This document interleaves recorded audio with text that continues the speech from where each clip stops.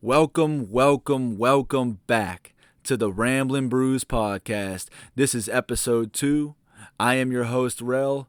I want to start by giving a sincere thank you to everybody that listened to the first episode of the podcast, to people that enjoyed the podcast, people that reached out to me through tweets, through texts. It means the world to me. I appreciate the hell out of y'all. I never, ever thought anybody would give a rat's ass about anything I ever had to say. So it makes me feel good that people enjoyed the podcast. That's what I was looking for. People are looking forward to listening to the podcast, and I'm going to keep it going. We're hoping to have great conversations. We're hoping to just have a good time here and drink some cold beer. And speaking of cold beer, let's go.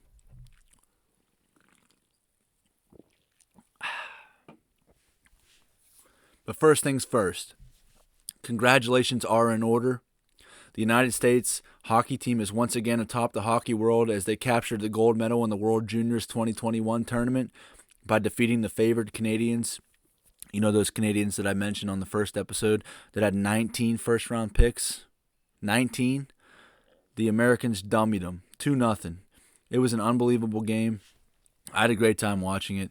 This team is unbelievable to watch. And people that are on the fringe fans of hockey, or maybe aren't fans of hockey or don't quite understand hockey, what you should do is watch one of these junior tournament games and some of this international play. This hockey is the way hockey is supposed to be played. These guys, as I mentioned on the first episode, they're only worried about one thing. It's the gold medal. It's the crest, the flag on the front of their jersey, the symbol on the front of their jersey.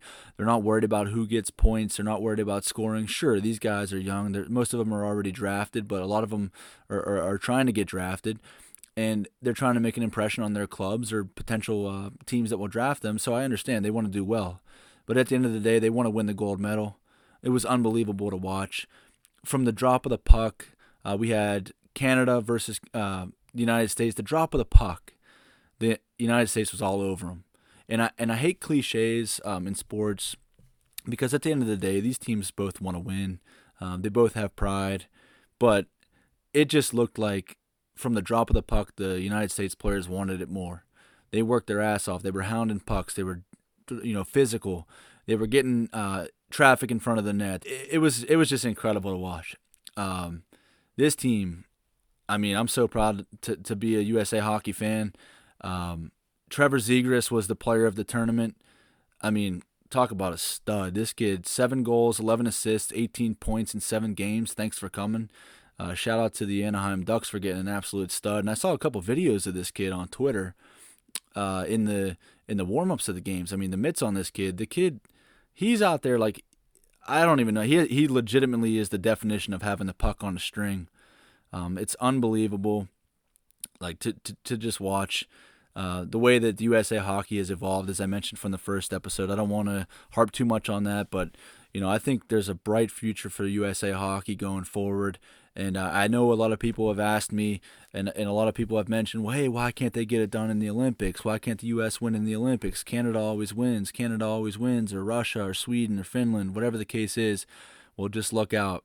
Because I think in a couple years, I think a lot of these Canadian players on Olympic teams, and like I mentioned in the first episode, the Canadian teams, their B team is just nasty. They could just dummy almost every team with their B team.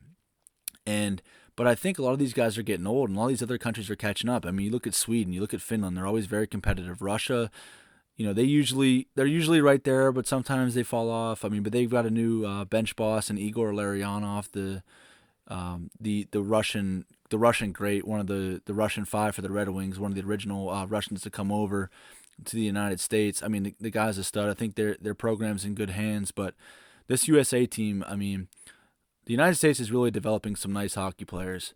And I think in the future, as some of these big-time Canadian players like Sidney Crosby and Jonathan Toews and John Tavares and those guys start to go into retirement. I know the Canadians are still going to have Connor McDavid and Nathan MacKinnon, but the United States is loaded.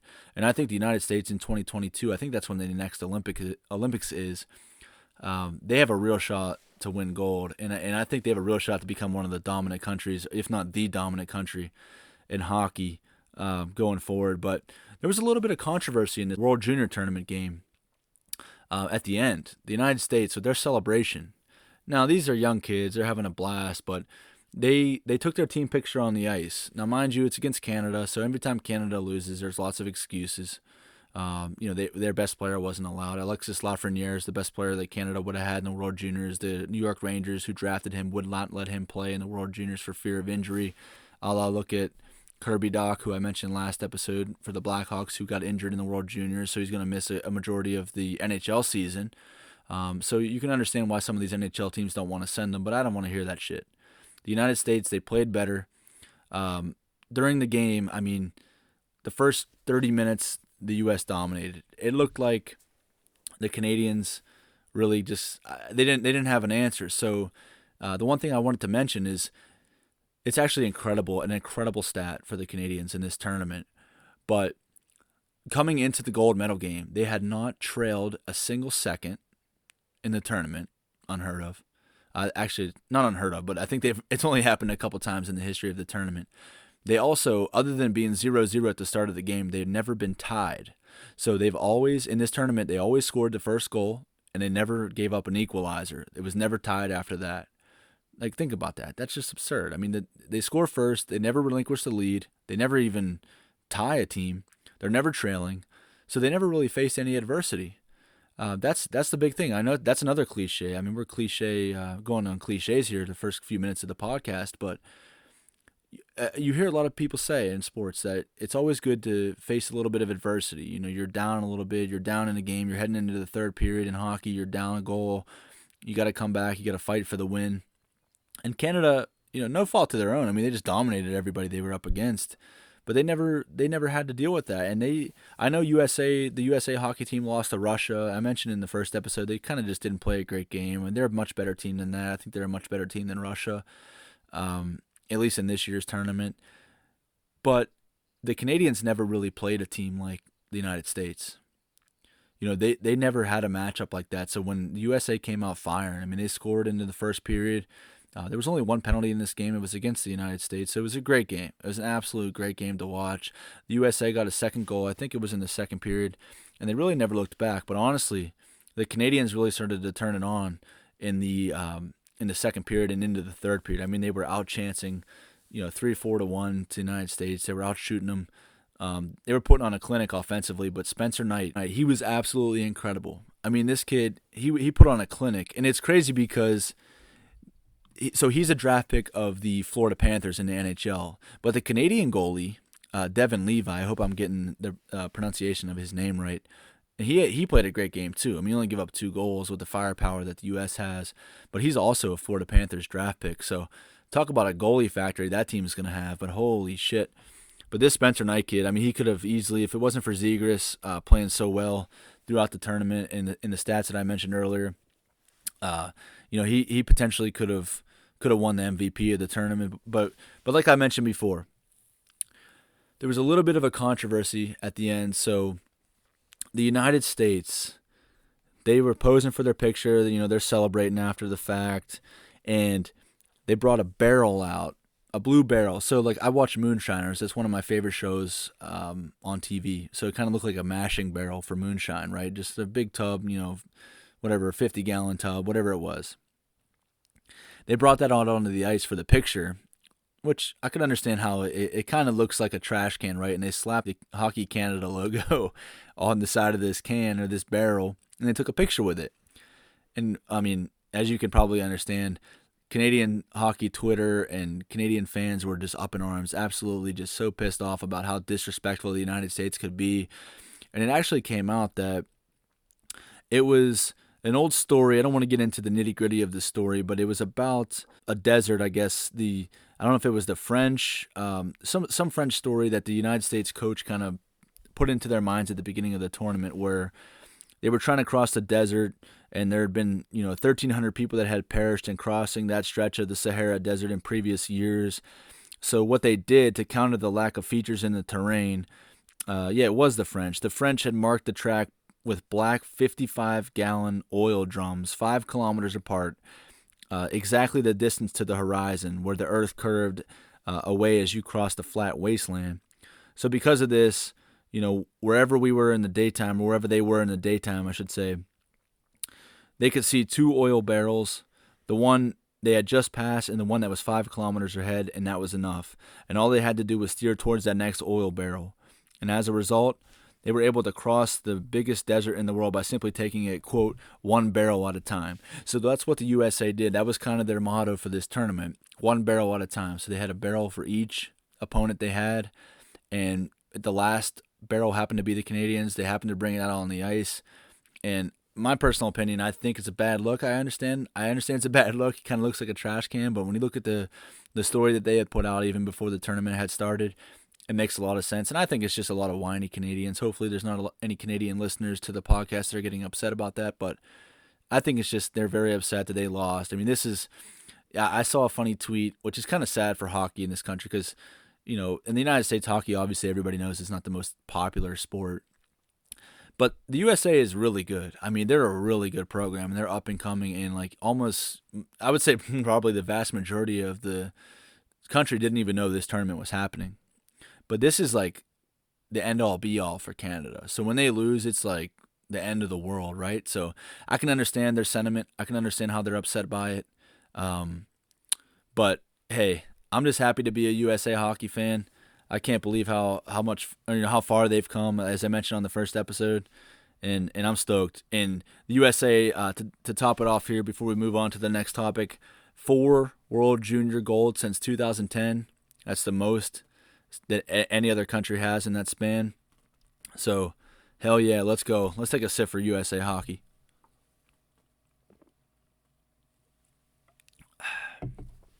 I wanted to get that out of the way first, because that's the most important thing. Big victory for the boys. But also, on this podcast, we've got a lot more to talk about. We've got the NHL season. The puck drops in 2 days. Holy shit, I never thought this day would get here, but I'm so excited. I can't fucking wait. Also, a couple notes here in hockey, a couple retirements, a couple teams acquiring some new players. So, old faces but new places. I think that's pretty interesting. We'll touch on a little bit of that. I also want to touch on the ads on the helmets. I know that's a big thing with some of the purists in hockey and people that don't particularly care for having ads on sports jerseys or sports helmets. We're going to talk about the NFL playoff recap. Just an absolute awesome super wild card weekend. What a ridiculous name, by the way. They can't come up with a better name than that. But super wild card weekend, and holy shit, what a letdown for the Pittsburgh Steelers. But we'll get to that. Also, I've received some movie suggestions that I mentioned that I wanted to have that segment where I was going to watch some movies, since I'm not very, I haven't seen a lot of movies. I'm not big on movies, so I've received some requests to watch some movies, and we'll get to that in a little bit. I think that's going to be very interesting. And also, I've got my first interview on the podcast, the first interview in the Ramblin' Brews podcast. I've got my good buddy John Henderson coming on. He's a guitarist for the Chalk Dinosaur band here in Pittsburgh, and he had some interesting takes on the beer rant that I had on the first episode. And also, we're going to talk about his music, and I think you guys will really enjoy that. We're going to do some periodic interviews, and I had a great time. John's a great guy, good buddy of mine, and I hope you guys will enjoy that. But with that being said, I want to jump into the NHL. I cannot wait. The puck drops on Wednesday night, and what I wanted to do here is kind of give you can tag Old Takes Exposed on Twitter. You guys can roast me for these, but I wanted to give my predictions, and I'll go through each division. I'll name the teams in each division, and I'll give you my top 4 teams I think that are going to finish in each division, just based on how I feel about going into the season. There's a lot of things that could change. COVID could impact it. COVID's already impacted the Dallas Stars a little bit. Their opening night's being pushed back about a week. They've got a number of guys with COVID and some COVID exposure. The Pittsburgh Penguins, the Columbus Blue Jackets have had a little bit of a potential COVID exposure, so they shut down facilities earlier this week. But I think they've been back. I know the Pittsburgh Penguins tonight, which is Sunday, I think they had an inter-squad scrimmage, so they seem to be back to operating under normal circumstances. But we'll hope that everybody can stay healthy, everybody can get their games in. There's not too many delays. But first, I want to go through each division. So we'll start with the North Division. The North Division being all the Canadian teams. So just to name them all, just so you guys are aware, for anybody that's not familiar with the division realignment they did for this COVID season, we've got the Calgary Flames, the Edmonton Oilers, the Montreal Canadiens, the Ottawa Senators, the Toronto Maple Leafs, the Vancouver Canucks, and the Winnipeg Jets. This division is actually, it's interesting. So all the hype, as I mentioned, is Toronto. They haven't won a Stanley Cup since 1967. They are the Dallas Cowboys, basically, of the NHL. Every year, everybody thinks they're going to be great, but at the end of the day, they usually flame out. They haven't won a playoff series since 2004. However, they are favored in this division. I think they've got the best team in the division, but can they get it done? Can they get over the hump? It remains to be seen. The Calgary Flames are an interesting team. The Edmonton Oilers, I think the Edmonton Oilers, they have the best player in the league, right up there with McKinnon, but they have Connor McDavid. They've got Leon Draisaitl, the Hart Trophy winner from last year, the Art Ross Trophy winner from last year, being the MVP and the most points in the league. And don't sleep on the Ottawa Senators. The Ottawa Senators are, a couple years ago, 2017, they were a game away from making the Stanley Cup final when Chris Kunitz for the Penguins put them away in double overtime, and they really kind of just folded their team. I mean, they've gotten rid of a lot of their guys. I don't know how many guys they have left on that team still. It's maybe one or two, but they've got a lot of young pieces, and I think they're 10,000 to 1 to win the Stanley Cup. I might throw a couple shekels on that because I think they've got a chance, especially in this division, the way this season plays out. You never know what could happen. Those seem like pretty good odds to me. They've got a good young team, and they've got Matt Murray in goal. If Matt Murray can find his game, you never know what could happen. So the top 4 teams, as I mentioned on the first episode, will make the playoffs. So what I'm going to go with is I think the Toronto Maple Leafs are going to finish first. I'm going to go with the Edmonton Oilers. I'm going to go with the Montreal Canadiens, and then I'm going to go with the Ottawa Senators to finish 4th.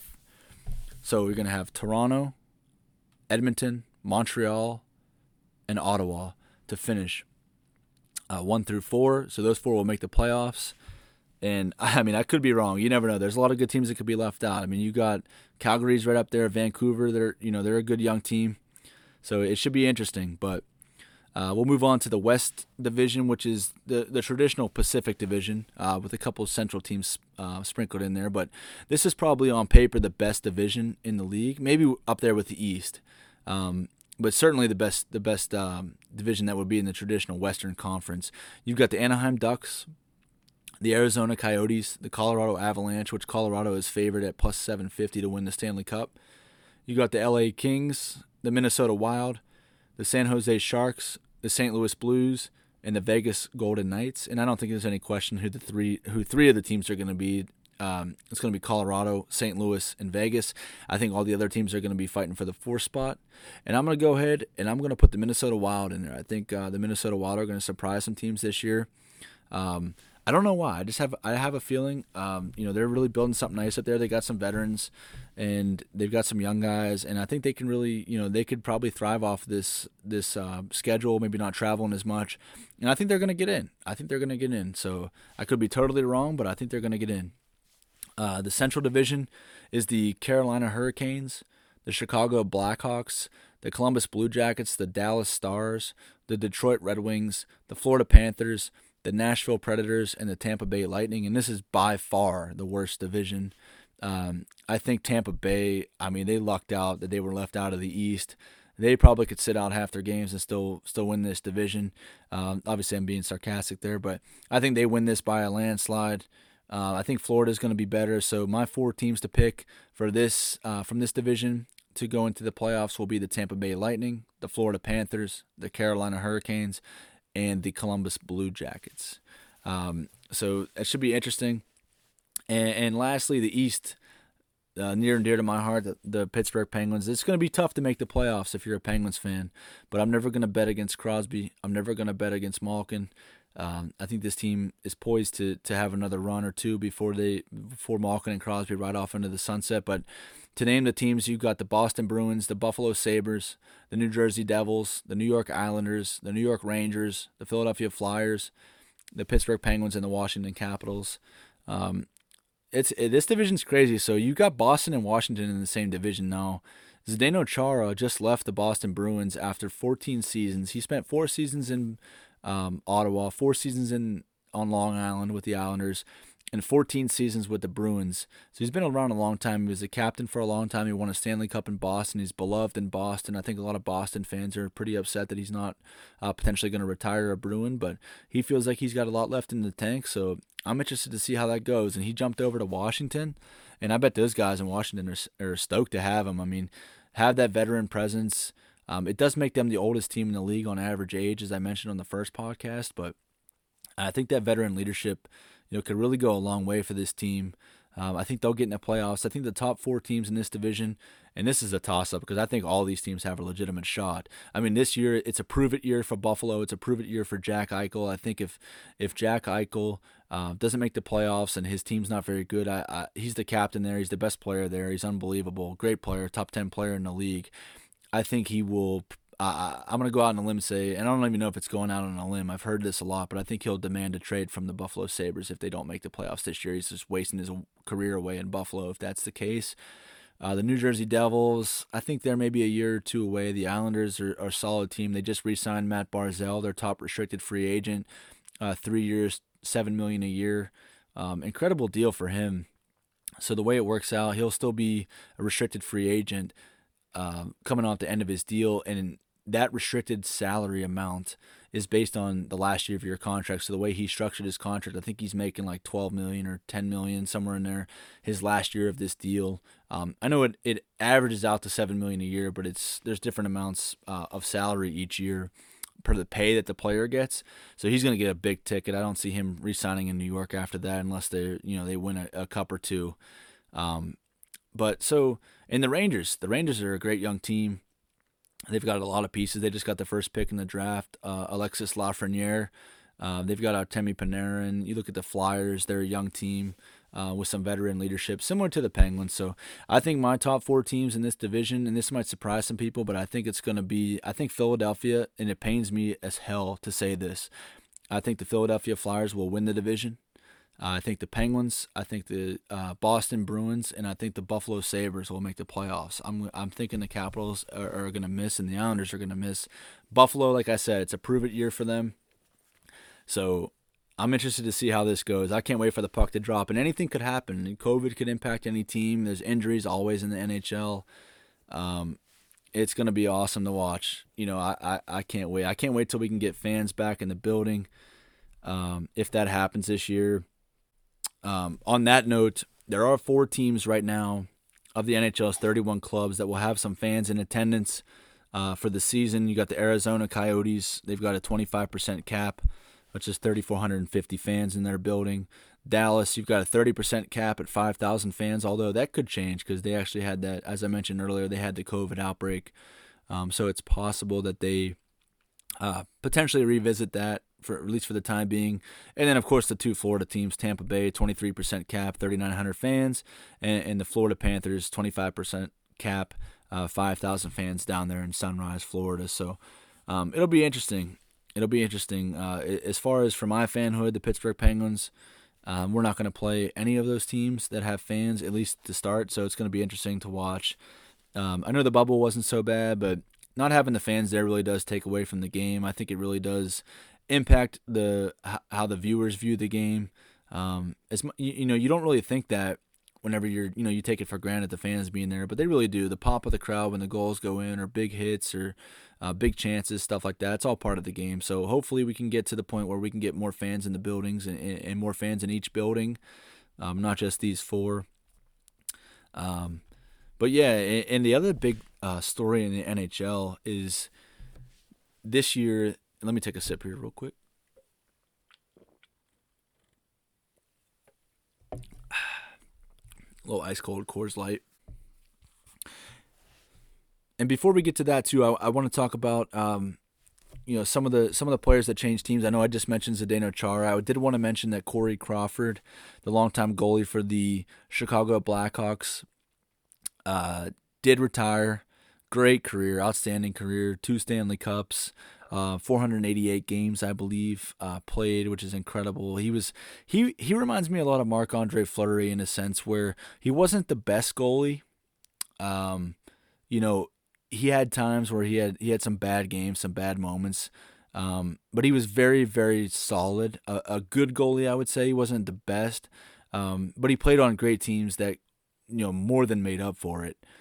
So I think he was one of the more underrated goalies, and you could say that about Fleury too. I don't think, those two goalies were never really ever going to be in the conversation for a Vezina trophy, which would be the best goalie in the NHL.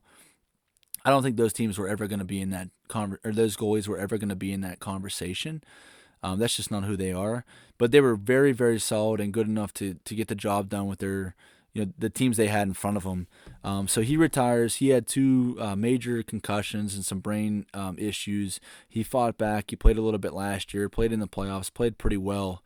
But his statement, he basically just mentioned, hey, I've given everything I can to the game of hockey. He's got two little kids, so hey, more power to him. Congratulations on an outstanding career.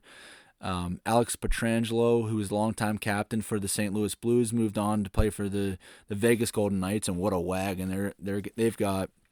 I mean, my God. They moved some pieces out, and they might yet have to move some pieces out before Wednesday to get cap compliant. But, I mean, that's a huge get for them. He was the captain in St. Louis, won a Stanley Cup there. One of the most notable St. Louis Blues of recent history. And Torrey Krug, I mean, speaking of Pietrangelo moving on, Torrey Krug left from Boston. So I mentioned Zdeno Chara leaving from Boston. Now Torrey Krug leaves from Boston. He actually joined and kind of filled Alex Pietrangelo's spot there in St. Louis. So we'll see how they do. He's a little bit different player, a little smaller, but definitely a dynamic player. So I'm interested to see how that works. And on that note too, like with the NHL, I did want to talk about the ads. So, these teams in every sport really, but with COVID, the NHL more than anything, they lost a lot of money. So the NHLs, they rely on the gate. They rely on ticket sales. They rely on concessions. They rely on jersey sales, things like that for revenue. I mean, 65% of their revenue, I believe, comes from the gate, comes from ticket sales, comes from having fans in the building. That's why you see some of these teams that are trying to get fans in the building now. They need the revenue.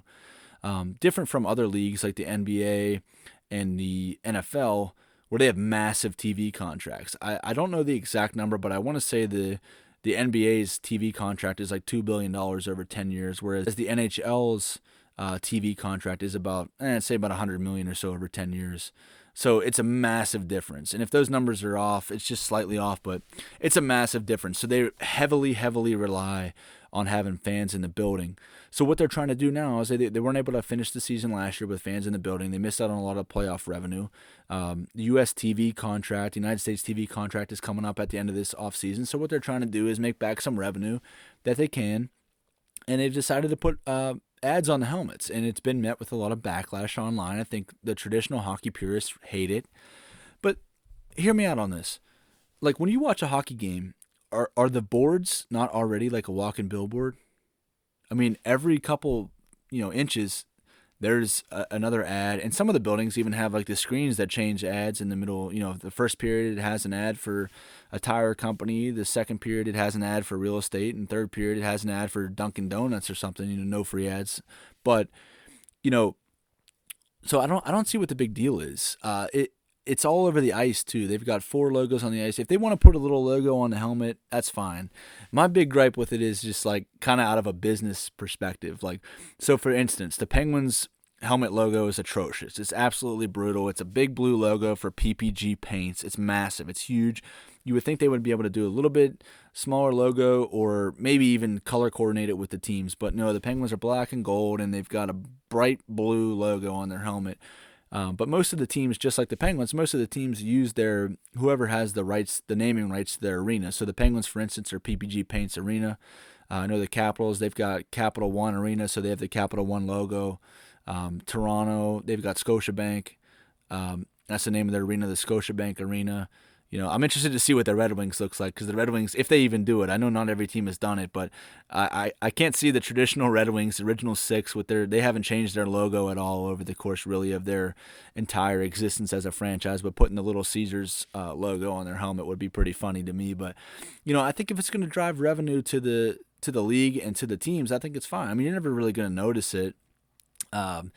And I think people are worried about it being a slippery slope where you start getting, you start looking like the Swedish Elite League, and you look like the leagues over in Europe where they've got they have Geico logos, no free ads again, but they have Geico logos all over the posts, of the goals. They have logos on the nets. They've got logos behind the net. The jerseys, you can't even tell what team they're playing for because they've got so many logos for different advertisements.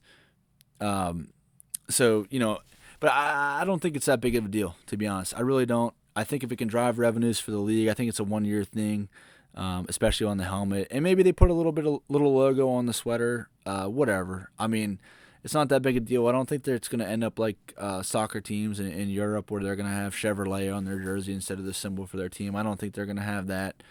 I think it's just people, bitching for something to bitch about. And these teams are paying these guys $10, $12, $13 million a year, and they've got no fans coming in. I mean, I know as much as it, as people think these billionaires just have tons of money, which they do, but they need to have money coming in to continue to make these contract payments. So I don't think it's that big of a deal. But I just wanted to touch on that because I did want to mention the Penguins is by far. Yeah, the Athletic did a rank from 1 to 31 for the worst. I didn't happen to look at it, but I can't imagine the Penguins not being last. It's a massive PPG logo. If you haven't seen it, I'll tweet it out at Rambling Brews on Twitter. It's absolutely ridiculous how big it is. But at the end of the day, whatever. I mean, they're playing hockey. I don't care what it takes. If they're able to play hockey, they want to make some revenues back. Maybe it's just a short-term thing. But hell, that's fine with me. I'm going to start making some gambling. Next episode I'll have some gambling on the podcast. Some picks I'm thinking for each week. Could be in any sport. Could be the NFL playoffs. Could be in the NHL, the NBA, Major League Baseball will be kicking off here in a couple months, unfortunately. But we'll put some bets on that. And no, I'm just kidding. But growing up in Pittsburgh, it's tough to even remotely care about Major League Baseball because our team doesn't seem to care about it. But that's I cannot wait. I can't wait to get going, and especially with tonight. And this is a nice segue here, but was this the most Pittsburgh Steelers game you've ever watched? So I don't know how many of my listeners out there are big Steelers fans or have been watching the Steelers over the years, but this is the most Steelers game, in my opinion. The Browns had their head coach missing. I think they had an offensive lineman missing and a couple other players missing. They weren't able to practice all week, maybe one day. They drive in or fly into Pittsburgh, and they come out here and they just absolutely dummy the Steelers. They put a beat down. What did they score? 28 points in the first quarter? I mean, it was an absolute shellacking, just an absolute joke of a performance. Once again, Mike Tomlin outcoached. I saw a hilarious tweet, actually, big pop from me. It said, Mike Tomlin's being outcoached by a coach that isn't even there. And it really is. It's sad. It's sad. I mean, the Steelers, I think they're in a very bad position once Ben Roethlisberger retires, but I think, unfortunately, I think it's time for him to move on. I mean, he's due $41 million next year. He played well the first few games of the season, but is he really looking like a $41 million quarterback? I don't think so. I think maybe the Steelers, maybe take a couple years, try to step back, maybe find their game, find a quarterback, maybe draft one this year. Because I don't think they're anywhere close to a Super Bowl team. I think a lot of those wins, whereas in years past they would have lost those games, the short or the close games that are maybe one score game or 3 points here, 7 points here. They won a lot of those games this year, and that can happen. A lot of times, good teams find ways to win, but I think the Steelers were more of a fraud this year. I don't think they really had any chance of beating the Chiefs or the Bills, really. I know they played the Bills pretty decently in the regular season, but in the playoffs, I think they were going to get dummied. Even the Ravens, I think the Ravens probably would dummy them too. It's unbelievable. The other games around the league, most of the favorites won. Buffalo beat the Colts. I think they're a great team. You've got Kansas City just sitting there waiting. I think they're going to play Cleveland now that Cleveland beat the Steelers. So Cleveland versus Kansas City, I think that'll be an absolute shellacking by the Chiefs. I'm hoping so. And then you've got the Ravens playing the Bills. So that's in the AFC because the Ravens did beat the Titans. That was one of the best games of the day. I think that was the best game by far of the day. I mean, it was interesting to watch. The Titans really couldn't get the running game going. The Ravens really didn't look great in the first half, but Lamar Jackson picked it up. He's very dynamic. He had a big, long touchdown run I think it was in the second quarter to make it to tie it up. I know I saw on the broadcast they had him come back. They're the only team in the NFL that hadn't come back in over 4 years from being down 10 points in a game at any point. So I think that was pretty cool. They did that today. They came back, so they're going to match up with the Bills, and then you're going to have the Browns playing the Chiefs. So that's the AFC divisional round set there. And then on Saturday, you had the Buccaneers, holding off the Washington football team. I thought Washington had a good game. I mean, their quarterback, he came in. Alex Smith was inactive, and Dwayne Haskins, as we all know, was waived earlier in the season. They played well. I think they showed a lot of heart. They've got some promise for that team. I know they haven't had a lot of success in recent years, but they've got some young players, and I think if they can, first thing, hopefully they can find a name for their team. But if they can, kind of surround their young studs like Chase Young and maybe get some more dynamic offensive players and solidify the quarterback position, they've got a bright future down there in Landover, Maryland. The Washington football team does. But the Buccaneers move on. Tom Brady, I saw a stat where he's now beaten 17 different teams in the playoffs, which is an NFL record, which is an absolutely absurd record. I don't think there's any doubt in the world he's the greatest of all time, best quarterback to ever play. And then the Saints beat the Bears. I think that was a given, although the Saints have choked up a little bit in recent years in playoffs, but I don't think the Bears even really had any business being in the playoffs, in my opinion. They earned it, yeah, but the Saints beat them 21-9. So, and then also the Rams, what a big upset. One thing I always say is, so I watch a lot of sports radio, or I watch a lot of sports TV and listen to a lot of sports radio, and the Seahawks are usually the darlings. Everyone rants and raves about Russell Wilson and how he's one of the best quarterbacks to ever play and blah, blah, blah, blah. And I'm not saying he's not. But they really haven't done much in recent years. I mean, the years that they were winning Super Bowls or going to the Super Bowls, I know they should have won 2. They lost to New England on that ridiculous play call by Pete Carroll, but we won't go there. But they really won that one Super Bowl based on their defense. The Legion of Boom, they were just nasty. I mean, Cam Chancellor, you had Richard Sherman. They were a stud defensive unit. But they really haven't done much, and they got upset by the Rams at home. I know there's not really fans in the game, so it's hard to say they got beat at home. Home field advantage didn't really make a difference. But at the end of the day, the Rams traveled up there. They kicked their ass 30-20. Played a good game. And then, as I mentioned before, the Bills, they beat the Colts in an unbelievable game. A tight back and forth game, some controversial calls, but I think the better team won that one. But I do think the Colts showed some chinks in the Bills' armor. I think the middle of the field is a big question mark for the Bills on defense.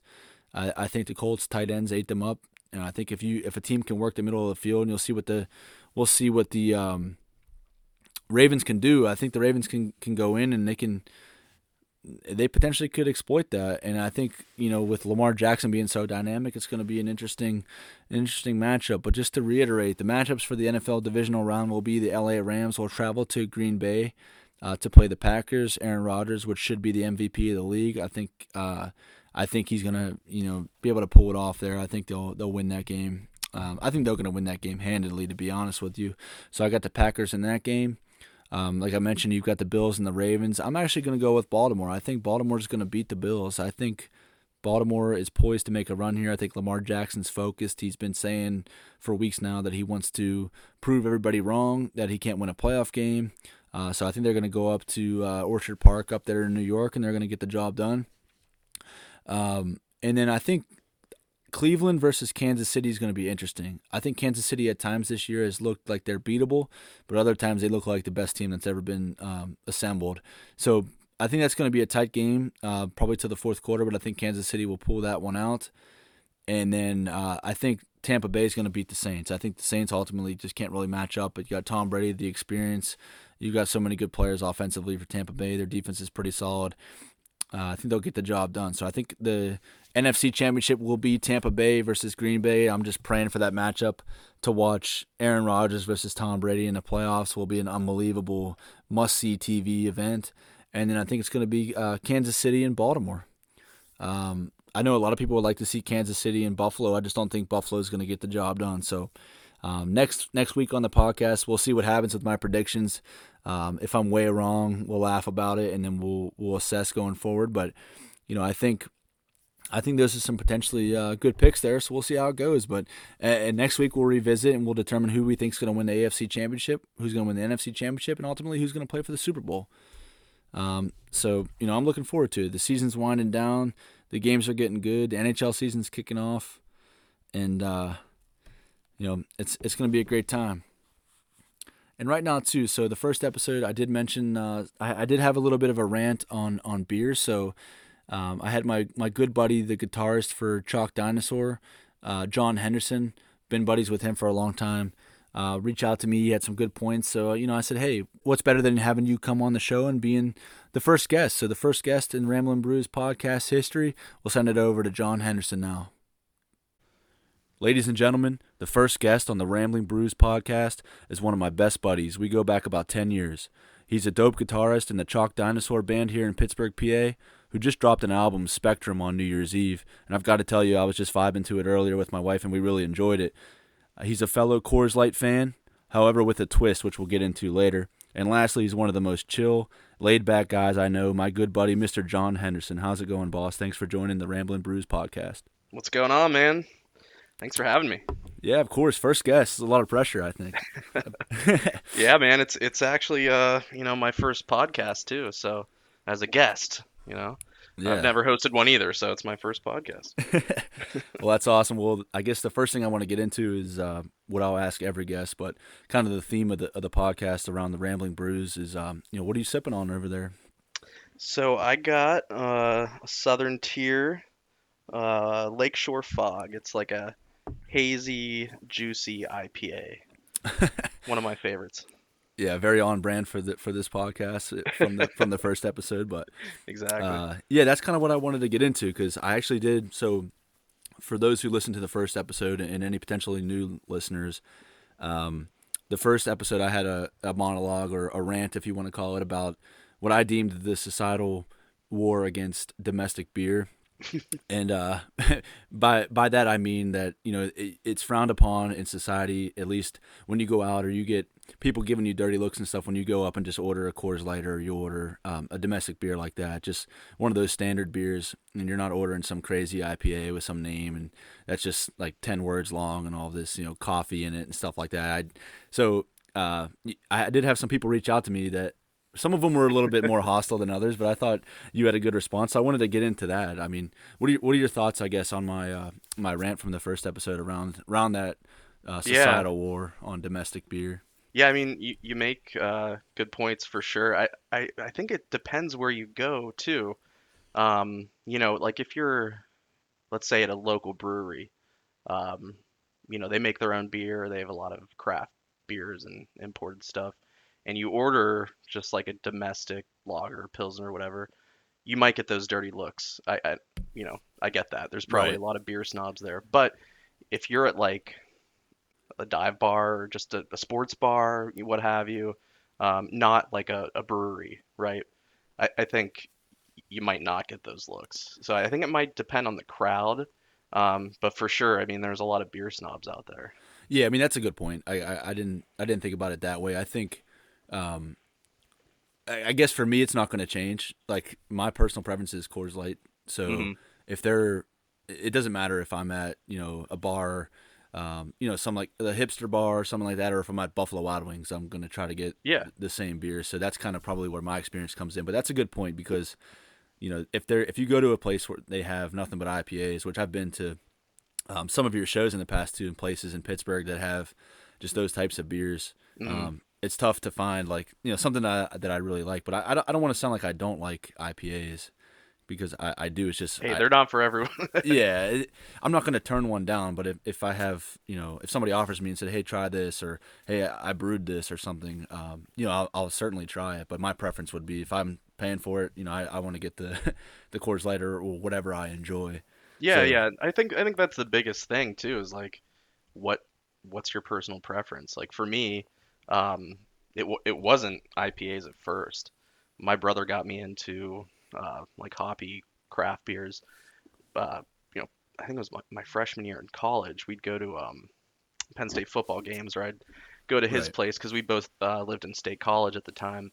And I couldn't buy beer, so he provided the beer, and all he ever had was hoppy beers, and I hated them at first. I would have preferred, a pilsner or a lager. That's just what I was used to. Right. That's what you start drinking first. Right. Usually You just it's, drink the cheapest option you could find whenever yeah, you're like in Natty college. Light and shit like that.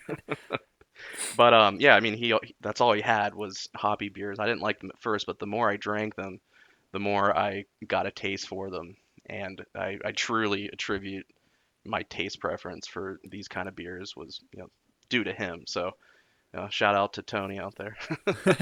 Yeah, big shout out to Tony.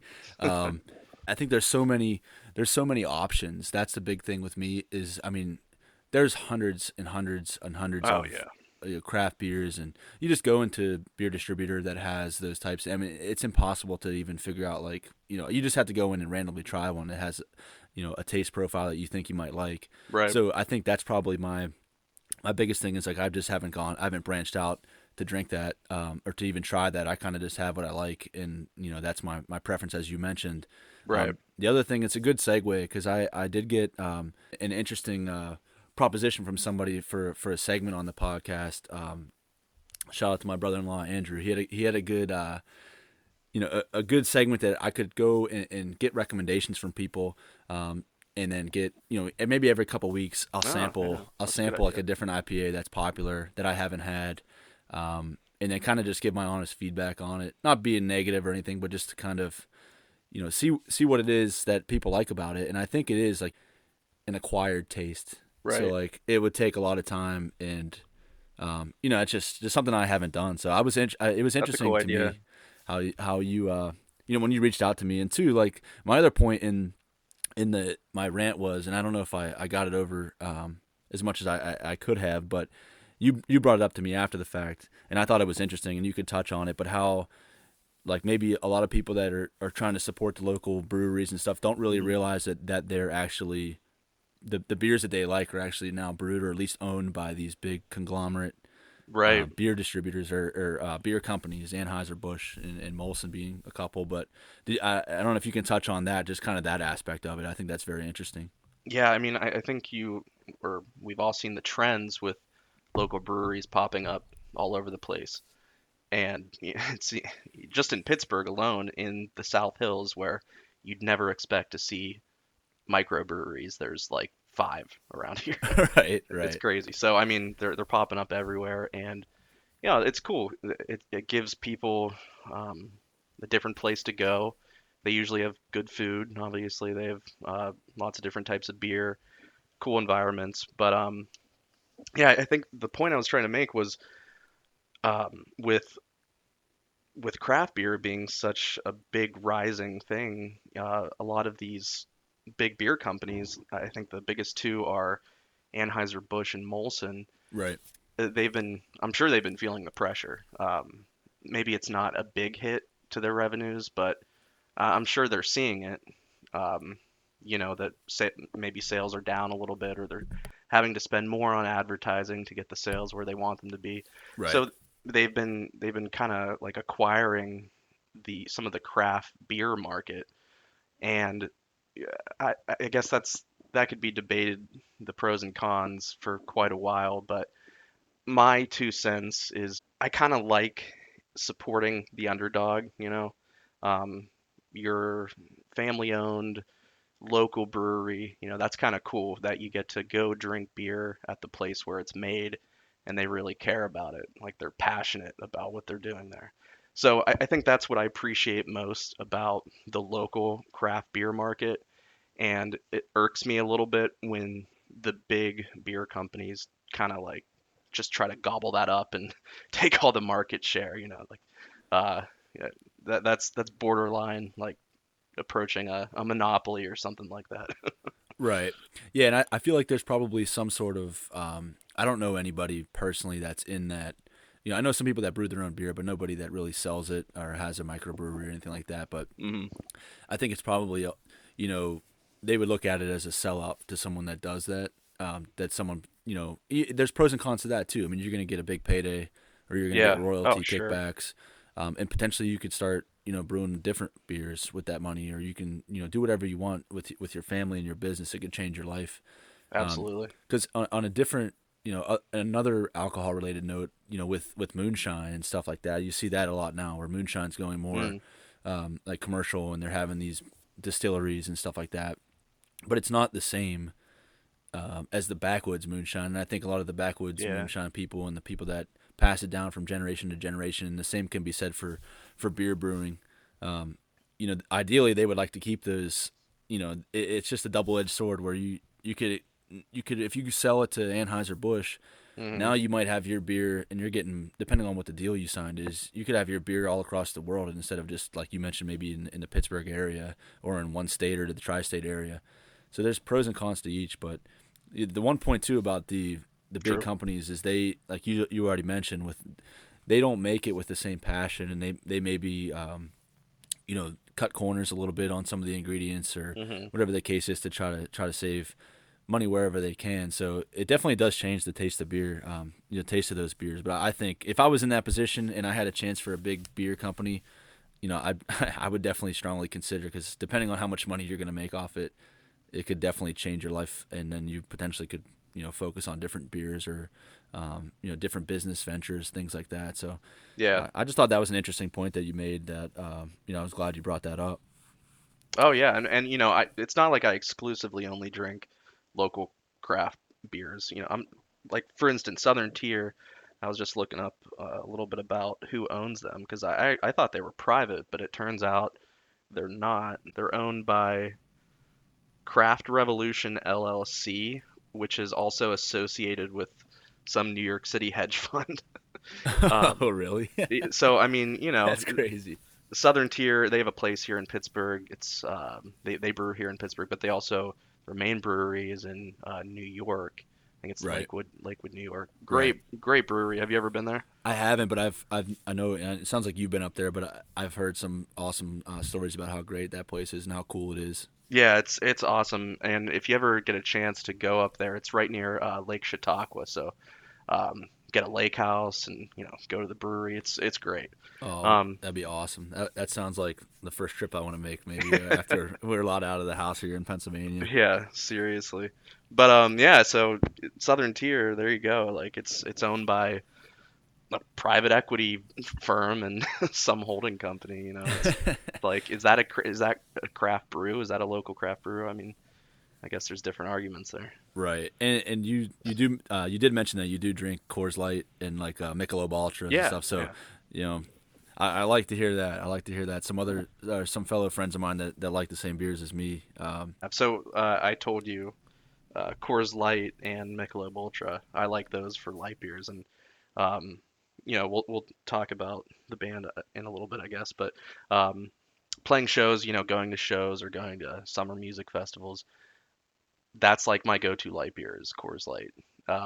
It's just I started doing it and it just became a tradition. And I like Coors Light, so during the day listening to music, it's a beer that tastes good, and it's not gonna like knock you on your ass after 5 beers. So Right, it's the perfect day drink beer. That's the way I put it. Like, yeah, or exactly. You could honestly probably have, depending on who you are. I mean, you can have 7, 8, 10 of them, and it's only 4.2%. I think you get the joke all the time. It's all you might as well drink water. Everyone says that about Coors Light, but that's yeah. just it. Like, it's refreshing. It's made to chill. I think that's their slogan, but it's always ice cold, and that's just Blue as the Rockies. Yeah. exactly Rocky Mountain Cold, baby. But yeah, so I wanted to touch on that because that was kind of a follow up from the first episode, and I thought it was interesting.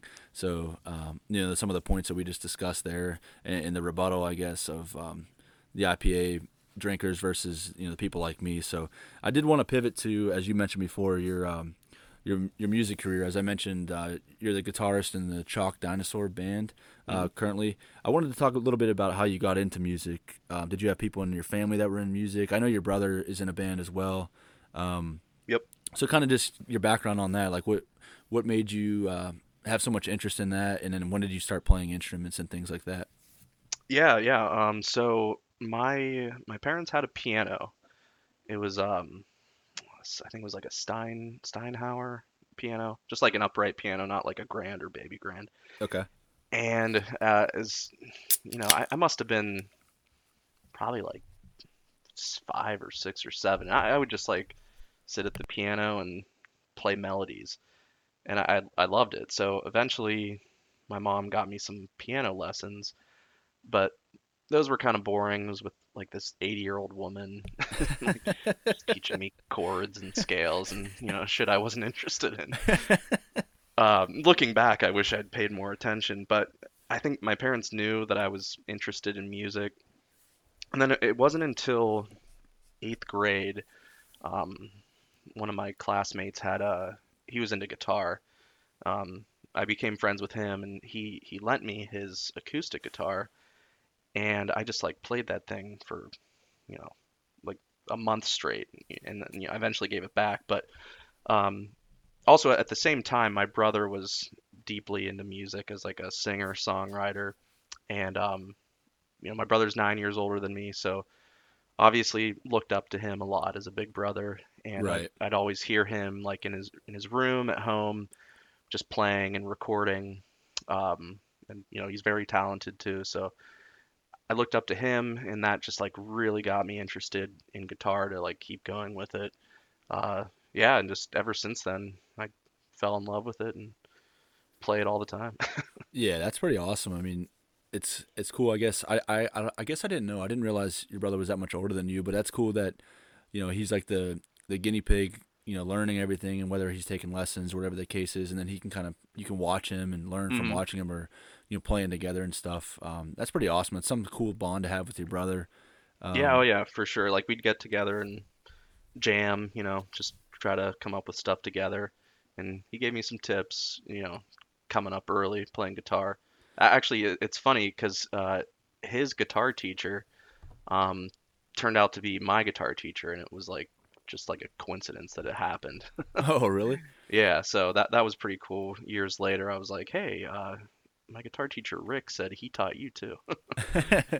Yeah, that's pretty awesome. I mean, you guys, it's just bananas to me. I don't know. I don't have like the brain capacity and like I don't know how anyone does that and just watching people. I saw on Chalk Dinosaur's Twitter at Chalk Dinosaur, by the way, if you want to check them out. I think it's at Chalk Dinosaur on Instagram too, right? Yeah, yep. So check those out. But I think they actually posted a video of you just shredding for like a few minutes from like Oh yeah. just sessions from your most recent album, and I was just watching it earlier before we came on, and Yeah, I was that like, that was nice of John to do that. yeah, I was like, damn, like it's pretty, it's impressive as hell, man. I think it's awesome. Thanks. So that's interesting, just how you got into it. I wanted to know that, and then with Chalk Dinosaur too, like how did you get into that band? Because I was looking up them a little bit too, doing a little bit more research on them, and they've been around for quite a while, right? Yeah, yeah. So it's interesting. Chalk Dinosaur is actually, well, it started as one guy. So his name, I mentioned John. It's John O'Halloran, and he came up with the name. I think it was in 2009, and Mm-hmm. he started recording music. So it was just him at first. Bit of background on him. He's a Pittsburgh music producer, and like that's his day job. He produces music for various things like TV shows, commercials. He's kind of like contracted by this company, and so as a music producer, he's obviously playing music all day, and then uh, after that, he'll focus on his personal projects. So he came up with a name back in '09, It's an and interesting name. I was wondering. I always wondered that too when I hear some of these bands. Like, yeah, yeah, I don't know if you know the story on it, but I always think it's interesting. Like, how in the hell did they come up with that name? Like, it's crazy how the creative mind works. definitely. I don't think I've ever really heard the backstory like in detail about where the name came from. I love the name though. Yeah, it's It's just awesome. I think it's unique too. Like, and I don't know. I was just impressed. I'm always impressed by like how they come up with names, and I guess I'm even a little bit impressed with myself to come up with the Rambling Brews. But oh yeah, that's a great name, man. Yeah, absolutely. there's a little bit, or I should say a lot of thought put into it. But yeah. Anyway, I was just wondering too, like, what genre I guess would you guys classify the Chalk Dinosaur discography? Yeah, that's a tough question. So I mean, over the years, there's been, I think, close to like 25 bodies of music released by Chalk Dinosaur, whether it was just John or him and his brother. So his brother Nick is the drummer, and then the bass player is their childhood friend they grew up with in North Allegheny, Andrew Belcastro.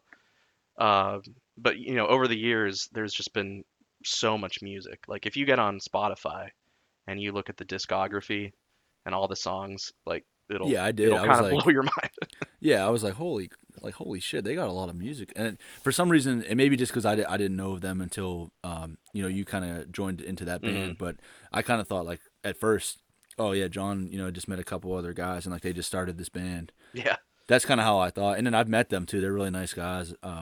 Oh yeah. Super So, nice guys. but I had no idea that they've been at this for 10, 11 years. So Right. it's impressive the longevity they've had. And I was trying to think of that too. Like my wife and I were trying to figure out like what what genre would they classify it? I saw some people saying like instrumental funk. Not some people. It's just kind of what Spotify tells you is like very similar. Yep. Yep.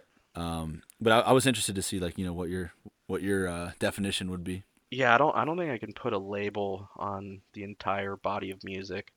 I would say when it comes to live shows, that's a little more consistent, and I would say it's kind of like funk rock with like an electric twist. There's a lot of like electric elements. Right. Um, so John, as a producer, will, you know, he'll kind of like link in his productions, using, the computer or something. It's called an octatrack, but it's basically like incorporating backing tracks live to what we're playing. So you can get a lot of those electronic sounds from like his synthesizers and keyboards and what have you. Um, so when we play live, yeah, like funk rock with electric elements. But if you look at the discography and just all the bodies of music, there's like everything, literally. Like there's like singer-songwriter songs and albums. There's like real electric, like EDM heavy albums. There's real like jam band psychedelic albums. There's even like beachy albums.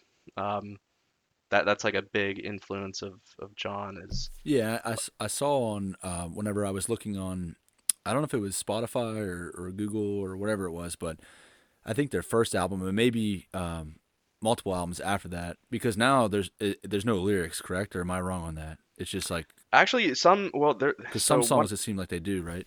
Like Chalk Dinosaur got airplay on WYP for the album "Songs of an Eastern Wind" and "Word of the Soul." Yeah, those are the two.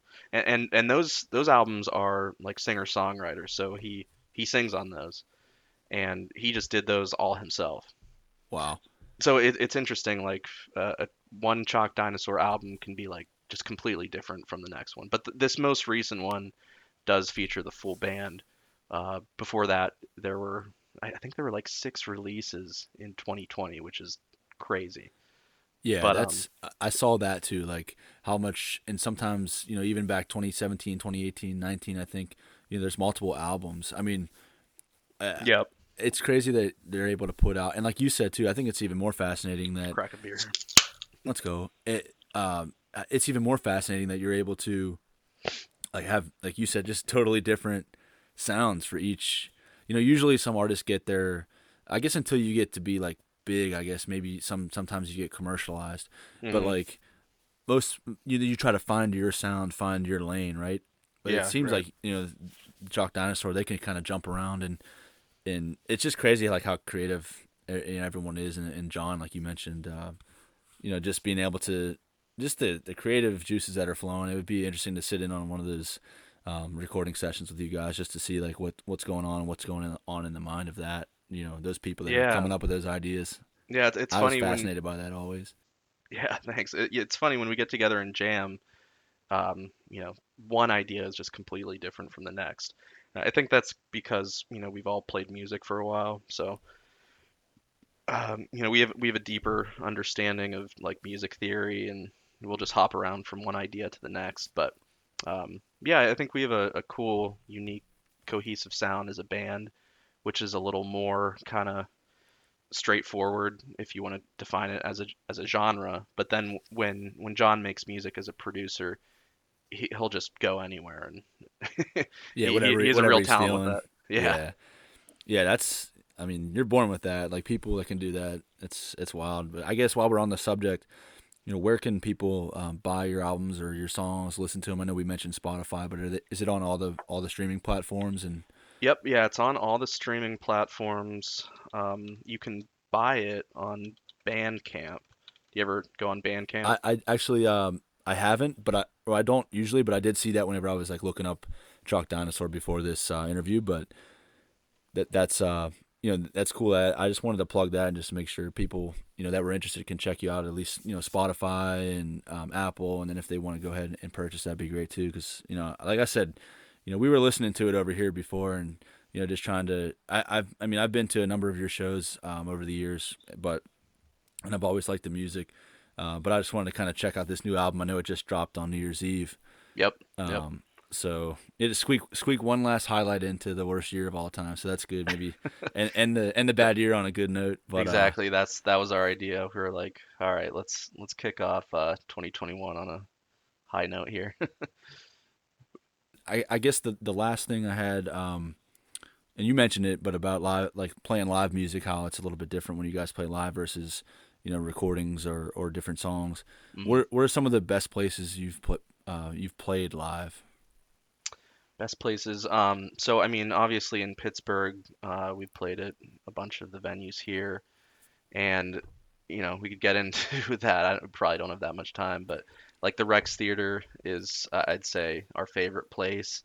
But unfortunately, it closed. COVID Yeah, and all the that's impact. terrible. That's like Yeah. a classic venue in Pittsburgh, correct? Yeah, Like, yeah. It's been well. I can't remember what year it opened up, but yeah, I mean it's been a staple for live music in the South Side. Just so much talent coming through there, and it's really a shame that they shut down. But there's lots of venues in Pittsburgh that are great, like the Thunderbird in Lawrenceville. Love that place. They actually just renovated everything, and it's beautiful in there. What else? Like there's Club Cafe in the South Side. and then you play like music festivals and stuff too at times, right? I know you've played. Yep. Um, I want to say, was it like 4th of July or it was some major holiday in the city in Pittsburgh where you played? I don't know if it was the Regatta or something like that, right? You played in or maybe Oh, not. yeah, that was actually with my last band, the Buckle Oh, that's Down. right. That's right. Yeah, we played a lot of festivals like the Three Rivers Arts Festival, festival in the Strip District. Yeah, so those have all been amazing. Pittsburgh does a great job with their festivals, but with Chalk Dinosaur, I'd say for the festivals, we were actually booked to play at Electric Forest, which is like one of the biggest festivals in the country. Um, if you haven't heard of that, you should go check it out on YouTube. It's like insane. It's in these woods in Rothbury, Michigan. They light them up with like all these lights. There's like Oh, seven that sounds different sick. stages. It's crazy, but unfortunately that got canceled in 2020. Hopefully though, like when things start getting back to normal, those opportunities will still be there, and you guys, I just hope so. Yeah, keep plugging along, and I'm sure they will be. I know. You never know what's in the future here with COVID, but yeah, I'm really hoping for some positive developments in Yeah, just 2021.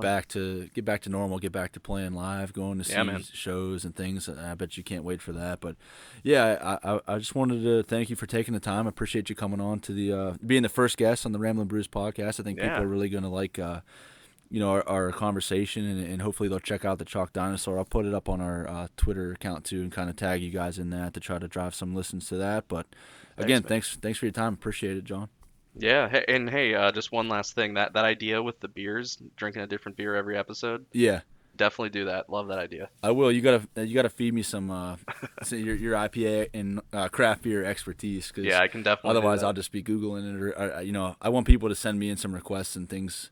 I know some of the beers that are like I guess the upper echelon craft beers are like the most well known ones, but Hmm. there's just so many of them. I'm just I might just go in the beer store one day and just grab a random one. I saw one that you may have had it, I don't know, but I saw one the other day that is called Fuck COVID. So I wanted to buy that.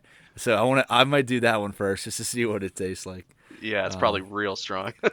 Yeah, exactly. I don't know what the percentage is, but that's what I'm planning on doing. So I think that'll be an interesting segment, and just try to maybe expand my horizons a little bit here. That's great, man. All right. Well, hey, thanks, man. Appreciate it. All right, man. Take care. What a great interview. I really hope you guys enjoyed it. I had a blast talking to my buddy John, shooting the breeze, ragging the puck a little bit, just talking about beers, talking about his philosophy on it and kind of his take on what my rant was about, and then talking about his music. You know, his music is great. That Chalk Dinosaur band is awesome.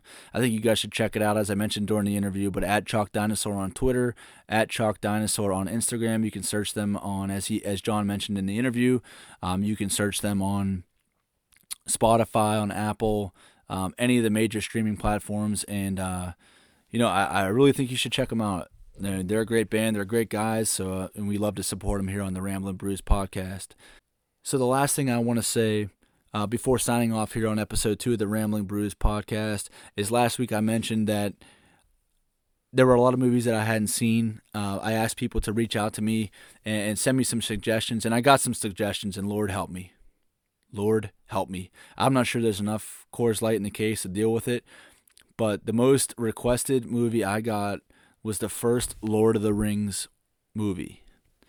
Now, you might not think that this is the worst thing in the world, but if you're me, just remember, I don't like these kind of movies. At least I don't think I do.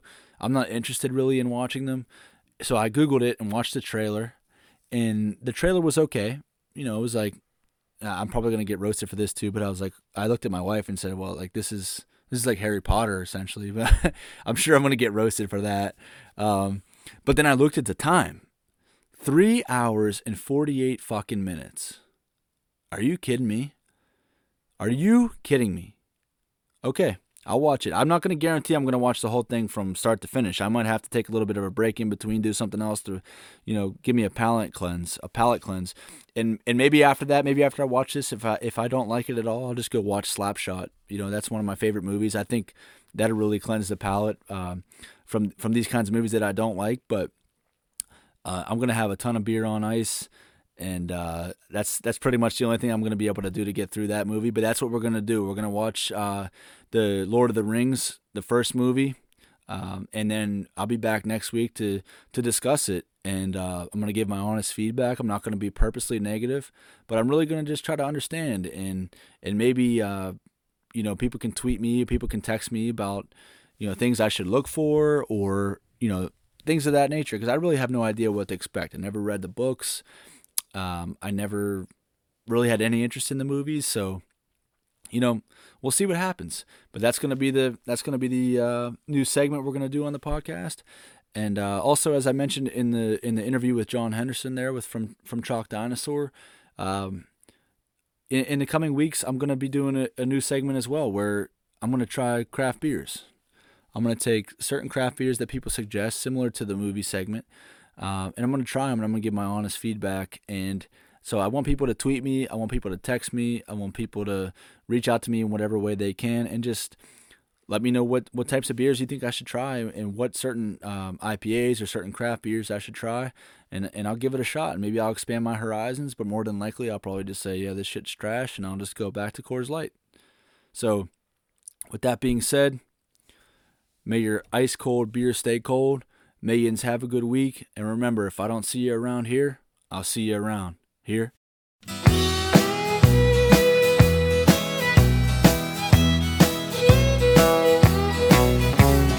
Country music singers have always been a real close family, but lately some of my kinfolks have disowned a few others than me. I guess it's because I kind of changed my direction. Lord, I guess I went and broke their family tradition. They get on me, want to know, Hank, why do you drink? Hank, why do you roll smoke? Why must